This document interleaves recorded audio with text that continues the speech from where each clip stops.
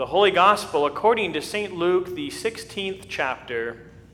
Jesus also said to the disciples, "There was a rich man who had a manager, and charges were brought to him that this man was wasting his possessions. And he called him and said to him, 'What is this that I hear about you? Turn in the account of your management, for you can no longer be manager.' And the manager said to himself, 'What shall I do, since my master is taking the management away from me? I am not strong enough to dig, and I am ashamed to beg. I have decided what to do, so that when I am removed from management, people may receive me into their houses.' So summoning his master's debtors one by one, he said to the first, 'How much do you owe my master?' He said, 100 measures of oil. He said to him, 'Take your bill, sit down quickly, and write 50. Then he said to another, 'And how much do you owe?' He said, 100 measures of wheat. And he said to him, 'Take your bill and write 80. The master commended the dishonest manager for his shrewdness, for the sons of this world are more shrewd in dealing with their own generation than the sons of light. And I tell you, make friends for yourself by means of unrighteous wealth, so that when it fails, they may receive you into the eternal dwellings. One who is faithful in a very little is also faithful in much, and one who is dishonest in a very little is also dishonest in much. If then you have not been faithful in the unrighteous wealth, who will entrust to you the true riches? And if you have not been faithful in that which is another's, who will give you that which is your own? No servant can serve two masters, for either he will hate the one and love the other, or he will be devoted to the one and despise the other. You cannot serve God and money." This is the gospel of the Lord. Over the 6 years that we lived in New Jersey, one of my favorite things to do when we would come back to Illinois to visit my folks would be to go into Beeson Ag, the fertilizer chemical dealer in town. Dad and a lot of the farmers in the area would go in there from about 7:30 to 8:30 and sit there and have coffee. You could tell they weren't cattle farmers because they didn't have anything better to do. No, but they would sit there and talk about everything and hang out. And I remember once, about 4 years ago, I had the question for them that I'd been wondering for a while, and it was, when did the news about asbestos being harmful break? Would you remember what year that was that people found out about that? And it's a typical setting like that. With a bunch of people gathered, you're going to get a bunch of different answers and sort of a collective conversation. Well, was it this? And I remember this. And no, it wasn't that. It was this. And everybody contributed a little bit and corrected a detail here and there. But then, of course, the topic was brought home, and everybody kind of knew that that was the underlying thing behind my question. You see, I went to school at our town grade school until it closed in 1994 because of the high cost of asbestos remediation and treatment. Many such cases, right? It's hard enough for a small town school to make it go, but when you add asbestos into the mix, well, it's just darn near impossible. And so people knew that. There were several members of the board there in the room, farmers, just 20, 30 years removed, but they were talking about it and talking about our school, and as such things go, it morphed into another story. You ever been in a situation like that where the topic at hand prompts another story and just kind of it's a train all the way for the rest of the time you're together? And it was a story my mom's cousin told, and I think I've told a few of you this story, at least the men's Bible study, this one before, where my mom's cousin Harry told the story about a little small-town Illinois school that when it was coming out that asbestos was bad, the principal and the janitor it was a very small building, but they took, I think, several days or a couple of weeks during the summer, and they completely gutted the building and threw it all away. You see, they did that because they knew if this stuff is bad, they're going to start to legislate the hill out of it. And sure enough, that's what they did. If you get rid of asbestos, you're going to have to either pay for it or do something slightly illegal, okay? So that's what they did. They tore it all out as much as they could, the installation, threw it away, and reinstalated it with something better, and that school's life was prolonged probably for several years, if not decades. It was an interesting story when I heard it. I hadn't heard it before, and everybody likes a Cinderella story like that, don't we?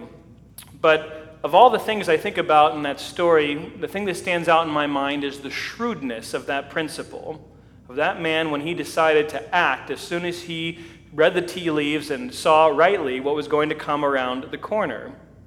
What foresight he had, right? Any of you that have ever dealt with asbestos or been on a board that's had to deal with asbestos knows about it. You could argue that maybe it was a little unethical, but, well, it wasn't illegal yet, so I think it made good sense what he did. But regardless, his quick thinking and action helped secure that little school a future and, for what it's worth, his own job to boot. When it comes to worldly things, people know how to be shrewd when they need to be, don't they? Sure, it's not a natural gift to everybody. All of us have many strengths or weaknesses, and different people have different ones. Some people are just better at wheeling and dealing than others. Some people are better at seeing a problem and being proactive about finding a solution.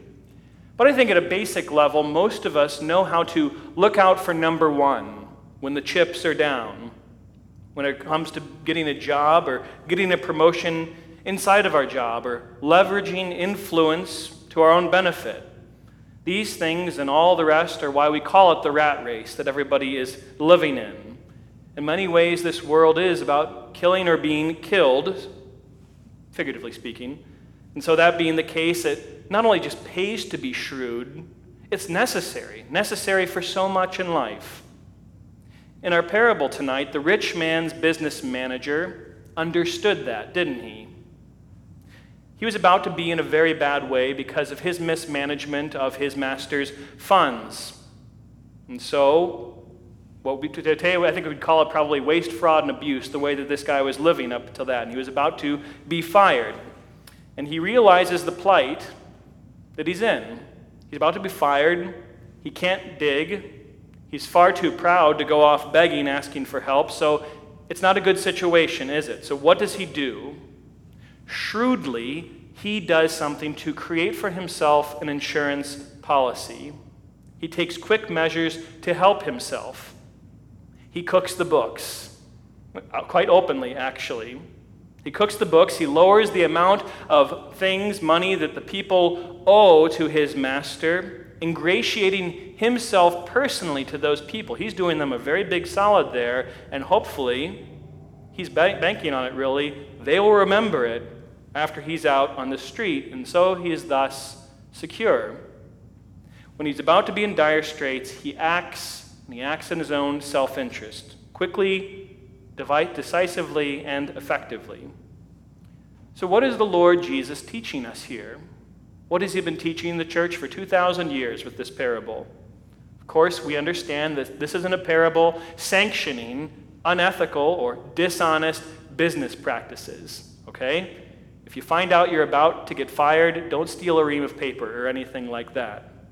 Don't commit mail fraud, too, which is what they'd probably categorize this under today for the crime, especially if it was done somehow through the mail. No, this parable is something that teaches us through comparing and contrasting the difference between the mentality of the world and the mentality of the church. That is, and Jesus says it explicitly, the sons of this world are more shrewd in dealing with their own generation than the sons of light, that is, Christians. We have an eternal inheritance and destination as Christians. Our life will be with our Creator, God, in blessedness forever. It's our ending. It is our final goal. And everything we are, everything we do in this life is moving us one step closer and closer to that eternal day. So the question is, do our lives day to day reflect that reality? Sometimes I think that Christianity seems like a part-time hobby to many of us Christians, pastors included. Or at least merely it's one of many things that defines us, and not even the chief one. There's a disconnect with what we confess that we believe and how we actually live our day-to-day lives. It could be any realm, really, whether it's following the Lord's will for the size, order, and education of our families. Or perhaps it's our zeal in living in Christ's earthly kingdom and inviting and hoping and trying to get others to join us in it. Or yes, it could be how we spend the time, the energy, and the money that the Lord has given to us.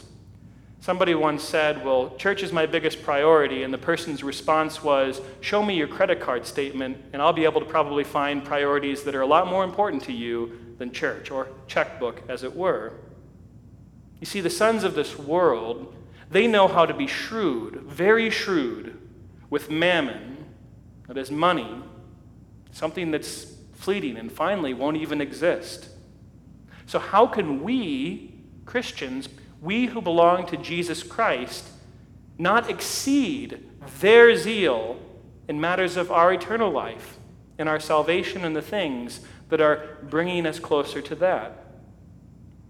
If we have ears to hear, as Jesus says, then all of the parables in some way, shape, or form kind of point the finger at us as being the one out of the way or out of sorts or not where we should be. That's the law. It always convicts, right? Give a law, love your neighbor as yourself. If you're really honest, you'll see even that you have not kept, and you will feel guilt over that. Today's parable is no different. Insofar as you found yourself in the context of being a Christian, specifically, of being lazy, indifferent, or just wanting to find the bare minimum and to do that, repent. But as with all sins that are repented of, believe in Jesus Christ and his forgiveness. He's taken away this guilt too and pardoned it.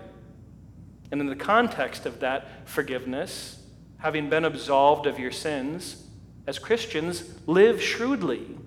Live a shrewd Christian life. The principal with the asbestos, the manager with the ledger books, they saw their problem and they acted. They took quick, decisive, and good action. As sons of light, as children of the Heavenly Father, let us endeavor to show them up with our own diligence in taking care of the things of God.